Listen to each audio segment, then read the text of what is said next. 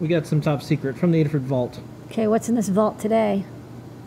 First up, we'll have this soon. Anne and Isaac are working on this, but we have a of the day data source that has all sorts of things to do with people and STEM and STEAM and electronics and more. So it's a data source. It'll be on GitHub and it's in JSON format, and we'll use it for lots of things. But your IoT device will turn on. It'll figure out what time it is, and then it'll get of the day. This was January 25th. Robert Boyle was born and known for chemistry. And we also tell when we tested it a couple days ago. You can tell when we tested it, and there's also a QR code that'll take you to the Wikipedia page. Arturo and Lady Ada are working on the new Feather NXP, so we have some preview photos in progress. All the components aren't placed, but that's okay. We thought it'd be cool to show you.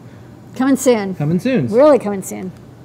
We bought one of the Bright boards from Geek Mom Projects, also known as Bright Wearables, and we had a little demo with it, and so I thought I'd play this video because the Clue was Clue on Saturday Clue or Sunday Clue, and now Clue is launched, but this was still a top secret at the time.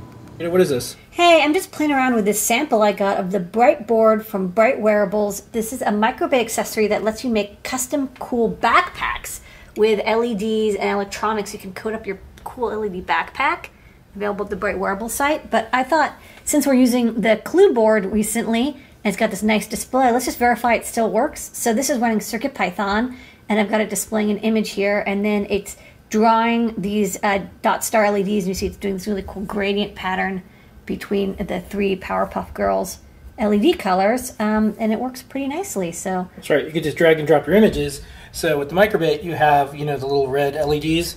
With Clue, you can drag and drop your own images that you want. Yeah. Cool. For more customizability.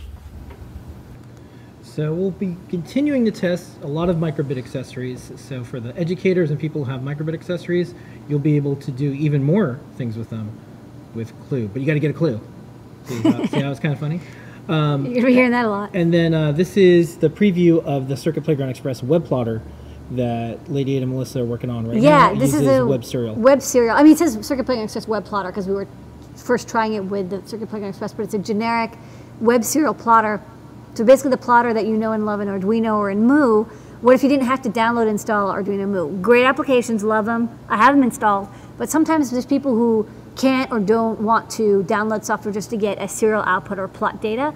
Why not just have it plot in the browser? And we can do that now thanks to Web Serial, and thanks to the Chrome team for adding this super cool. Yeah. It was really easy. Melissa got it working. She followed the microbit tutorial that they put up, and she got it running. And we used Chart.js, and she's of course amazing in JavaScript, but also it was so easy to put together this demo. So this took her maybe 6-7 hours. Yeah, and then on the overhead, maybe you can show the preview of a injection mold case that we're going to do. Yeah, this is super early. Yeah, this is a 3D printed prototype of the Clue case. No, we're not going to do AirPods.